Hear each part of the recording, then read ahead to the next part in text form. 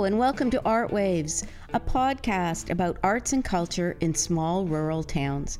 My name is Marian Myers, and I'm curious to learn more about the arts and the impact they have on my small town of Port Perry in the rural township of Scugog, Ontario, in the traditional territory of the Mississaugas of Scugog Island. Someday soon, trouble's gonna be arriving. Pride always comes before the fall.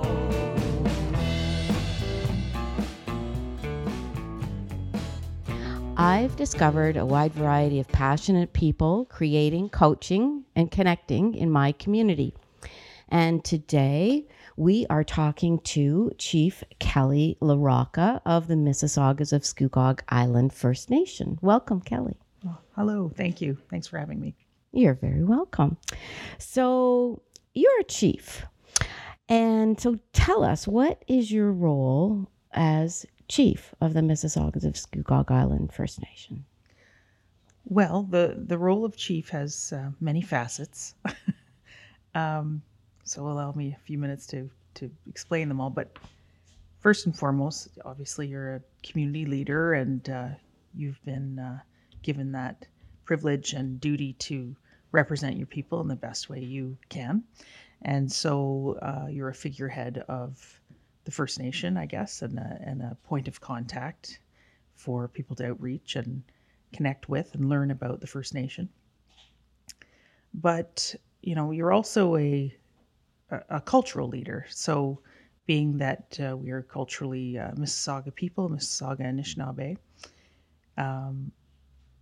I'm asked to try and reflect those values, those cultural values that we hold dear, but also more so I feel my job is to make space and keep space for people to engage with their Mississauga Anishinaabe culture in the ways that they see fit on the timeline that they feel best about engaging. Because of the residential schools experience for First Nations in Canada, people have connectivity to their culture in different ways, and some people are reconnecting with their culture after many decades, maybe, of having it stripped away through things like residential schools or the 60s scoop. And so often it's our job as leadership and my job as the chief to, keep that space open for people to connect with cultural programming or other cultural people, not only from Scugog First Nation, but beyond, and other First Nation communities and beyond. So you're, an elected figurehead, you're a cultural leader, you're also called upon to be somewhat of an entrepreneur. We have business interests in the community, and of course, most notably, the Great Blue Heron is connected to Scugog, but you're called upon to create economy for your people, because of course our economy prior to say the Williams Treaties being signed of 1923, our economy was based in a lot of natural resource harvesting and hunting, fishing, trapping, that kind of thing. But post Williams Treaties, that changed. And of course, with the onset of settlement in the province, that has greatly encroached on our treaty and traditional territory. So we have to find new ways of building economy, which our previous chief and council very much did with the creation of the Great Blue Heron, for example. So you're called upon to be an entrepreneur. You're also called upon to be an advocate, obviously, as part of leadership of any organization or government. You are called upon to advocate for the best interests of your community and your people. So I'm often doing that in the halls of government, whether it's in Ottawa or in Toronto, but also advocating in First Nations organizations or political tribal organizations, PTOs as they're known, such as the Assembly of First Nations or the Chiefs of Ontario or the Anishinaabe Nation, which is that cultural tribal affiliation group of which we're a part. at Scugog. So that advocacy work takes place again within other governments or organizations. Scugog Township, for example, another place where I would do some advocacy work, and then of course in the court system. So we we've been involved in various judicial matters that we've chosen to take on various issues such as advocacy to protect the Duffins Creek, or advocacy to litigate and then later negotiate the settlement for the 1923 Williams Treaties related grievances. So yeah, there's a lot of different aspects to the job. So so tell us about Williams Treaty. What impact did that have on Mississaugas? So prior to Confederation, the Mississaugas of Scugog Island First Nation, along with many other First Nations cultural groups across the country, entered into what are known as pre-Confederation treaties. And so in the East, those are seen as peace and friendship treaties. We often hear them characterized as. And then they became more administrative as the treaties were settled westward. And so, for example, we're part of Treaty 20, which covers part of Lake Scugog and is in our area in which we share and live. And then heading further west, if you look at, say, Saskatchewan, for example, or Alberta, indeed, there are the numbered treaties, which, again, are very sort of extremely important, but very top-heavy administrative treaties from the Crown's perspective. And then when you come to British Columbia, there's only one pre-Confederation treaty, the Douglas Treaties, in and around Nanaimo. And those treaties were entered into, as I mentioned, prior to Confederation. And then with the Williams Treaties, it's really the most unique treaty of its kind. The government of Canada and the government of Ontario wanted to promote settlement within the province. And basically, our First Nations people believed that we were entering into the Williams Treaties to protect our rights to harvest and to have access, free and unfettered access to certain areas and water courses and things like that. The government had a different idea. They took the position that the Williams Treaties served to extinguish and surrender any rights that were obtained through those pre-Confederation treaties. And so there was definitely not a meeting of the minds, we'll say. And really, in a huge way, the Williams Treaties were used as a tool to promote commercial, sports fisheries. So and other commercial hunting. So if you think of organizations like the Ontario Federation of Anglers and Hunters, OFA, or Ducks Unlimited, such organizations were created in and around that, that time, or for that reason, as they wanted to advocate for the proliferation of sports fisheries, for example. So that was a goal of the government. Also, I think the Williams Treaties were used by the government as a tool to promote an entrenched colonial policy, so to limit First Nations access to their culture and their land. So they really, in the government's view, were used as a sword, and our communities saw the Williams Treaties as though they should be a shield. Mm-hmm. And that unfortunately was not interpreted to be the case for just over 90 years. And it's interesting because the evidence, when we finally decided to pursue the Williams Treaties outside of a negotiating table, we had made 3 attempts to negotiate. The third attempt failing, I believe, under the Harper administration. But we had made these 3 attempts. None of them went as far as we had wanted. And we decided finally to litigate. I believe that was in 2012. when we filed the action, Alderville et al. Versus the Queen. And so 7 First Nation signatory communities filed suit against the governments of Canada and Ontario. And the evidence was really interesting because there was, basically it came out that, there was evidence of our people just simply continuing to harvest. After the treaty was signed, it was business as usual. The difference is that we were being shot at by M&R officers, or at least, not me, of course, my ancestors, who were trying to engage in their harvesting activities because they felt they were being protected by those treaties. Whereas the government of Ontario, for example, thought that the treaties made harvesting illegal in those areas. And so there's plenty of a rich history of evidence around the most unfortunate, to put it lightly, treatment of our people in the exercising of their harvesting. It's hard to believe that it was just so badly written that there could be that dramatic difference of understanding. Well, yes, they were very poorly written.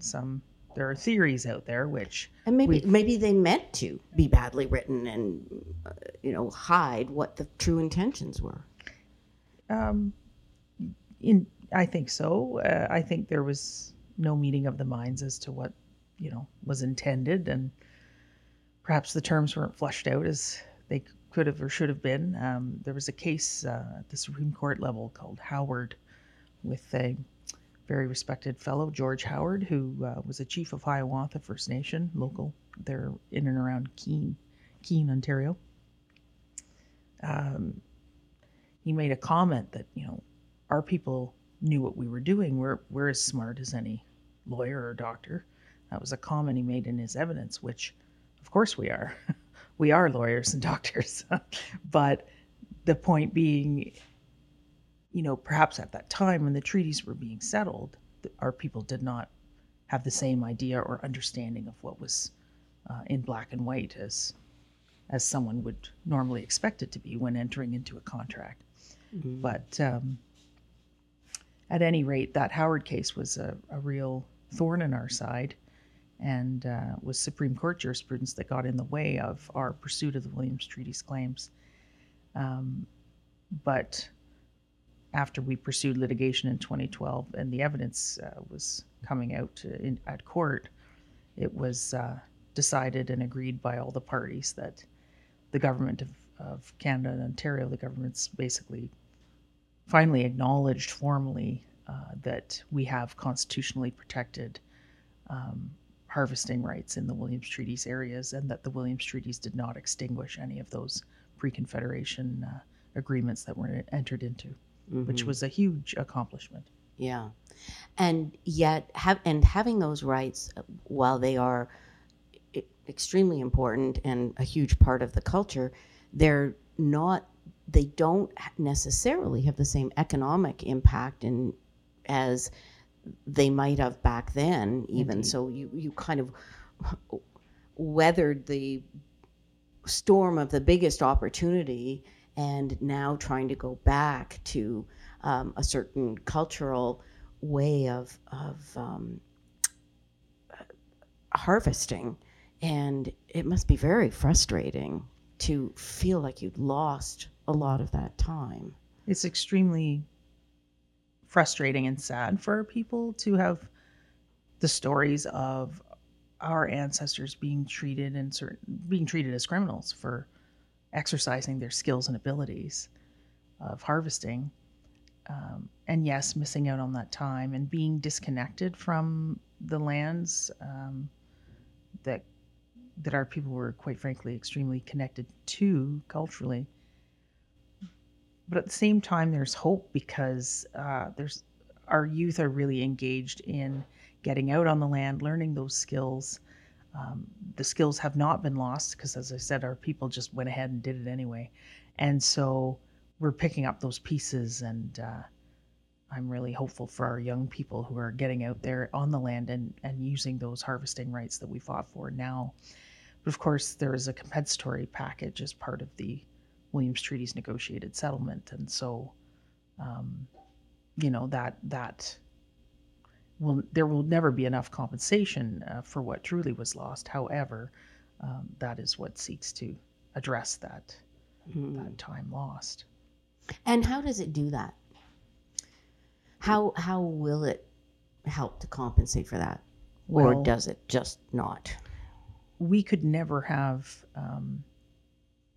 if we actually had a compensation package that addressed the fair market value of what was lost, we would bankrupt the government.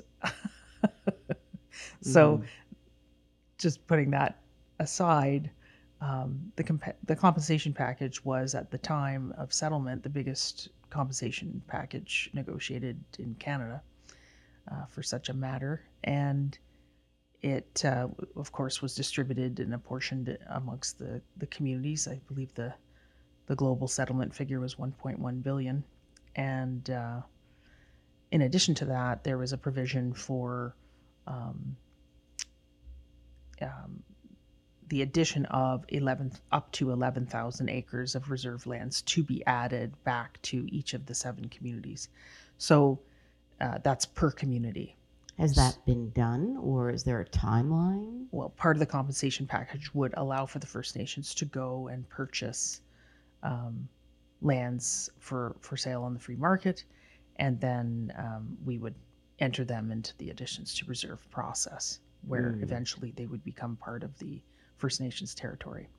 So it's a compensation, the additions to reserve piece, and then an apology by both of the federal and provincial governments, and then of course the legally entrenched or enshrined constitutionally protected rights to harvest. So it will never fully compensate for what was endured, but and lost. But at the same time, our communities are adept at being resourceful and thriving in spite of it all. Yes. So yes. we will make it happen. And in this immediate community, you've had quite an impact. The Mississaugas of Scugogue Island First Nation has had quite an impact of very positive impact culturally for a relatively small group, and that always just sort of surprises me. How few people can have such a huge impact on this community, and it's been in generosity through donations to the community. It's been wide ranging in the donations. Mississaugas of Scugogue Island First Nation Donation Committee certainly was the biggest donor to the Scugogue Council for the Arts for many, many years. All in, probably our biggest donor and supporter. And many other organizations in the community can say the same thing. And so describe that. Culturally, where does that fit in, that generosity? I'm really proud of our community for making that decision as a community to keep the donations, to create the donations program and keep it alive in spite of the changeover in the casino model that we had in was it 2016, and in spite of COVID. So, just to give a bit of the background, when our community back in, I guess it would have been the late 90s, was looking into the opportunity to bid for casino gaming within our community, our chief, Gary Edgar, our chief at the time, and his council took a risk. Really, they decided that it would make sense to bring the opportunity of gaming to the community and really let the community decide on whether they were willing to go in debt to open a big business, whether they were willing to give up a third of their land base, which was already very small, to support an economic development opportunity, and what model the community wanted. Did it want to engage in commercial gaming like Rama, or did it want to engage in charitable gaming? And overwhelmingly 100% in favor of the charitable model was our community, and they voted in favor of having the charitable model because they wanted to give back, and that is a really a caring for others and sharing your resources, whether the resources are monetary or otherwise. That is a cultural, I guess, principle or law of our people, and so they really stood by that, and I thought that was great. You know, there's a community that had basically nothing, was in the middle of a cornfield, and said, decided and to if give. we make money doing this, We we're have going to to take give this big back. risk, and if we make money, we're going to give it back to the community. Yes, and we ended up switching to a commercial model in 2016, and had no legal obligation of any kind to continue charitable giving, and that just, it wasn't even a question. The community just continued on. So I'm really I'm grateful for that. I think it's built a lot of social capital, I guess would be the the term. Goodwill. It's built a lot of good relations between ourselves and the town, and even before the Great Blue Heron, we were contributors, and I think that's a point that I guess gets lost. Is our treaty territory is this place, and so from our community's perspective, sharing those resources, the land, the natural resources, the water, all of that was goodwill and social capital even before the Great Blue Heron. But Oh, yes. but that tradition is carried on. Yeah. And having to actually buy your own land, Indeed. I was just stunned when I found that out when I first moved here. Yes, we were forcibly moved off of the northernmost point of Scugog Island and put into an area called Coldwater, which is kind of near Aurelia. And they were there for a couple of years, and of course resources were very scarce for First Nations people because they were told they could not hunt, fish, trap, gather. There was no harvesting, and so often the communities had to rely on rations of sugar and flour that were provided by government agents who would come and visit the communities every so often. So there was no food sovereignty. That was gone. And the food you got was a precursor to diabetes. That's indeed, not very so helpful. That's why there's so much ill health and obesity and diabetes within our communities across Canada, because white refined sugar and flour is not the traditional staple of our diet, right? So that's what our people had to survive on, though, for so many years. And of course now we see it as comfort food on some level. But we're getting back to that harvesting activity, and so that's changing, thankfully. But we were in Coldwater with pretty scarce resources, and Chief Crane at the time decided, we're going back to Scugog. That was the land of plenty. That's where we went and fished and gathered rice and harvested berries, and let's go back.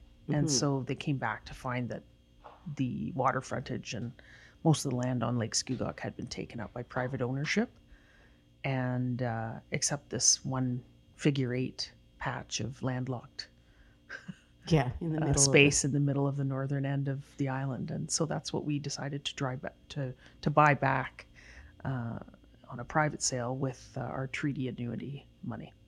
Okay. Back in the And day. so you've now used that treaty money to buy the land that you're on now. So you won't be, are you still trying to buy more land?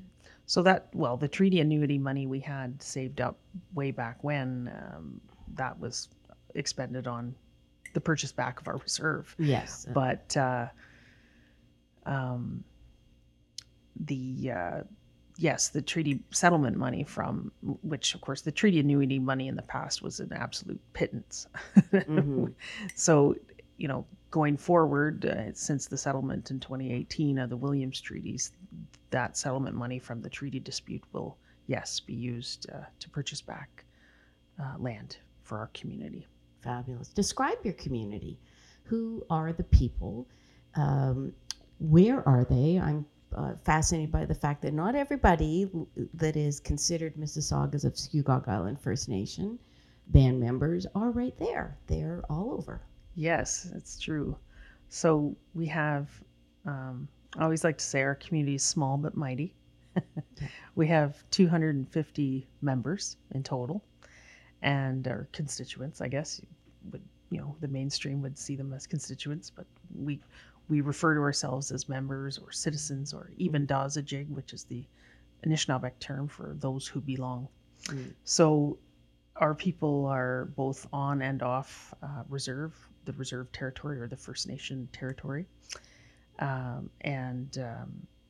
There are historical reasons why our people sort of ended up in certain spaces and places, but we have, I guess, approximately 70 members on reserve with their families, and then the remaining of the 250 are sort of dispersed across Canada, with a huge contingent in North Vancouver, and then another pretty big contingent in and around the Toronto and Niagara region, and mostly Fort Erie, Niagara region. And we have a member in Hawaii and a couple in the States.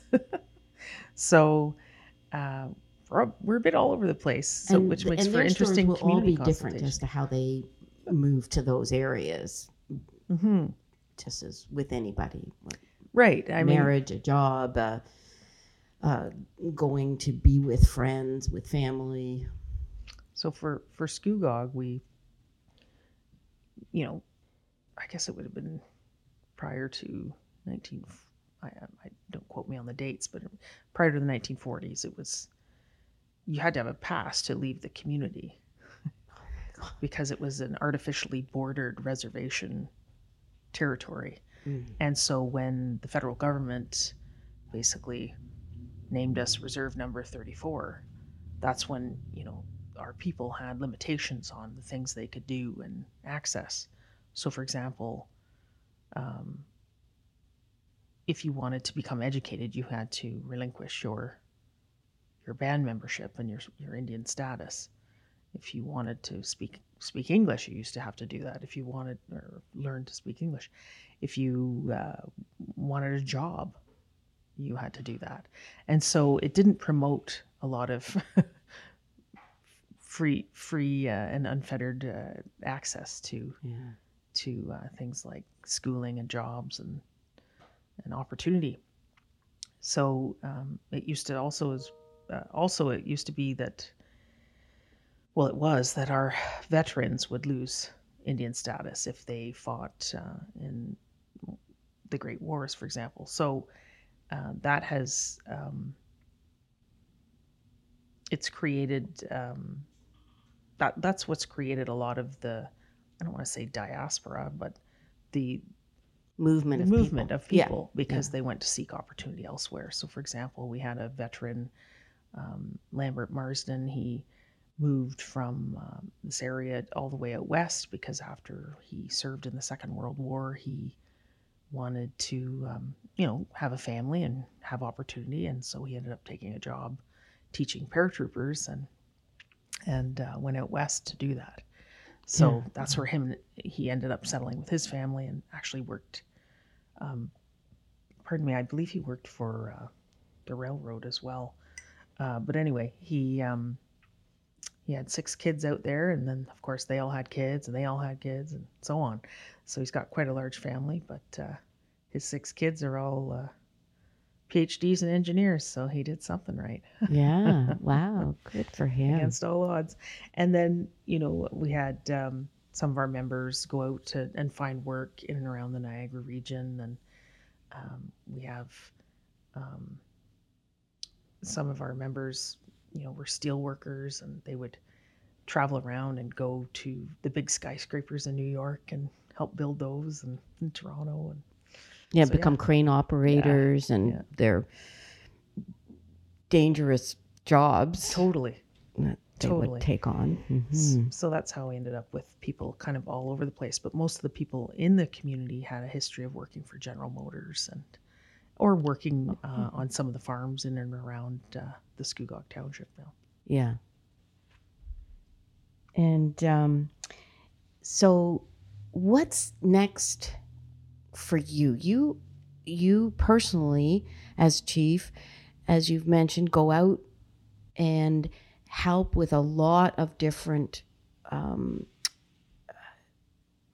programs. Is too minimalist a word for it, but where you're helping on different initiatives beyond Scugog.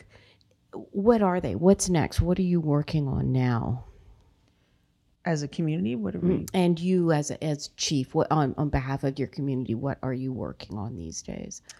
Well, we just managed to obtain clean drinking water for our community December 15th, 2021. So we're pretty proud and happy about that. That was a bit of a labor of love for the community for sure. And now our community is engaged in wastewater treatment expansion. I think the people would be really surprised to know to visualize Scugog, which is literally 30 minutes north of Oshawa, literally 60 minutes northeast of Toronto, was a place without clean drinking water. Yes. It's just so hard to get I can't get my head around that. I try to understand, and I just don't get it. Yeah, I know. Aging infrastructure needs and no ability to properly and consistently treat water is basically what our issue was.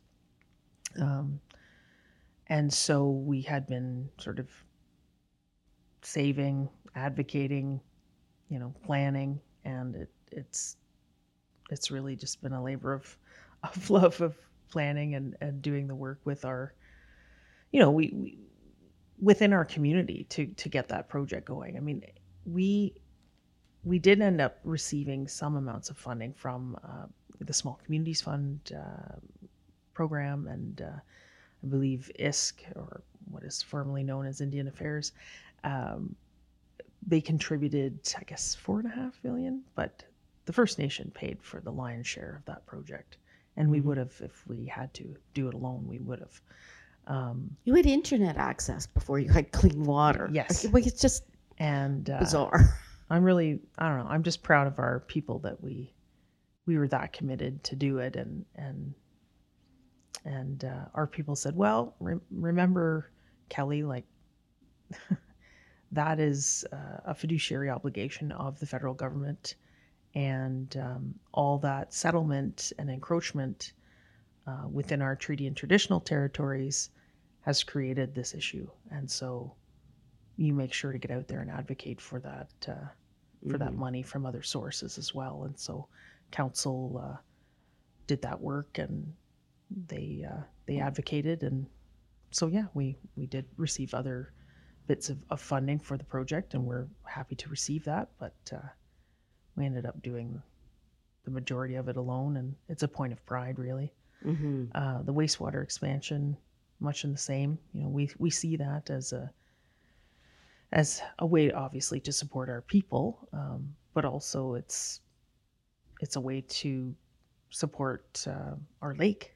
Yes. We care about source water protection and the environment, and who knows, maybe if all goes well, it'll be a way to service the entire island, or at least part of the island, if all the other governments can get their heads together and really think outside the box. Yeah. Which I have to have hope that we will. Yeah. Our next conversation, I think we have to talk too about other aspects of the culture, music, gatherings, and we've got to get into that, but we'll have to save that for another conversation, I think. That would be. I really did want to say, when you asked who our people are, I mentioned the demographics of people, but our people are extremely talented people. We have well, you know, some of our artists from locally, and they have more talent in their baby finger than I could in my lifetime. But they, you know, Well, look at your water tower. I mean, your They're water tower amazing, is a beautiful right? thing. And because of their work is artist. impeccable. And you know, we have, well, you know, John Caldwell. He's quite popular in the town and in the region, and well known. And you know, he does a lot of amazing Indigenous themed artwork, but he also does his own. He has his completely own style, and it's, you know, I don't know how I'm bad with art genres, but it's his own style. I don't want to call it. It's this cross of a comic and his passion and his childhood for the games that they played. You know, the electronic games, and so it's got that whole feel. It's like it's a bit of a pop culture crossover, retro. It's very comic interesting style. Yeah, and it is his own, and it's so exacting.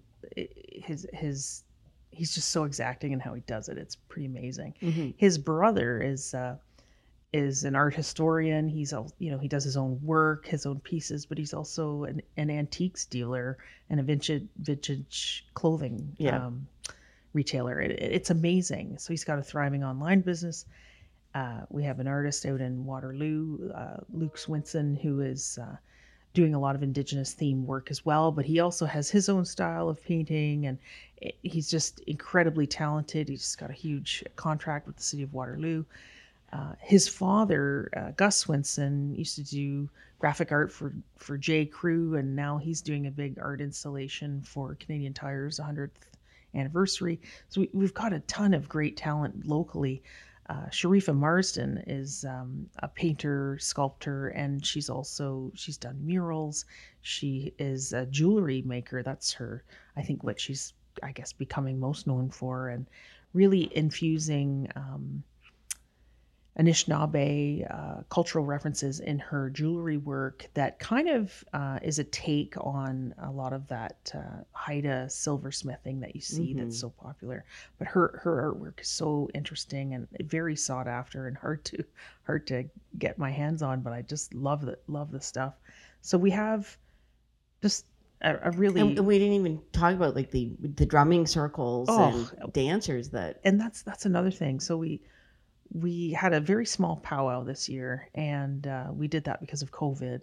But next year is going to be our 25th powwow, and it's going to be huge. And we're so excited to reopen it to the public. But Scugog has its own big drum now, which is traditionally a man's drum, and that is a big deal for Scugog given our small size. I think we'll have that drum so proud of at them. our Culture Days on September 24th. Right on. We've got that, you know, the drumming circle book to come and perform right on Queen Street. Yeah. Our own people are getting really involved in reconnecting with culture, and you can just see it starting to really flourish, and it makes me extremely proud. Yeah. And so you should be. And Chi-miigwech for joining us today, and to our audience, Chi-miigwech for spending time with us today. And thanks to The Wanted for their song Before the Fall, and the Ontario Trillium Foundation for the grant that got this done. Visit scugogarts.ca to get the scoop on what we're up to, and hit the subscribe button to join us every Tuesday for an episode of Art Waves. And again, thank you, Chief Kelly LaRocca. Thank you, miigwech.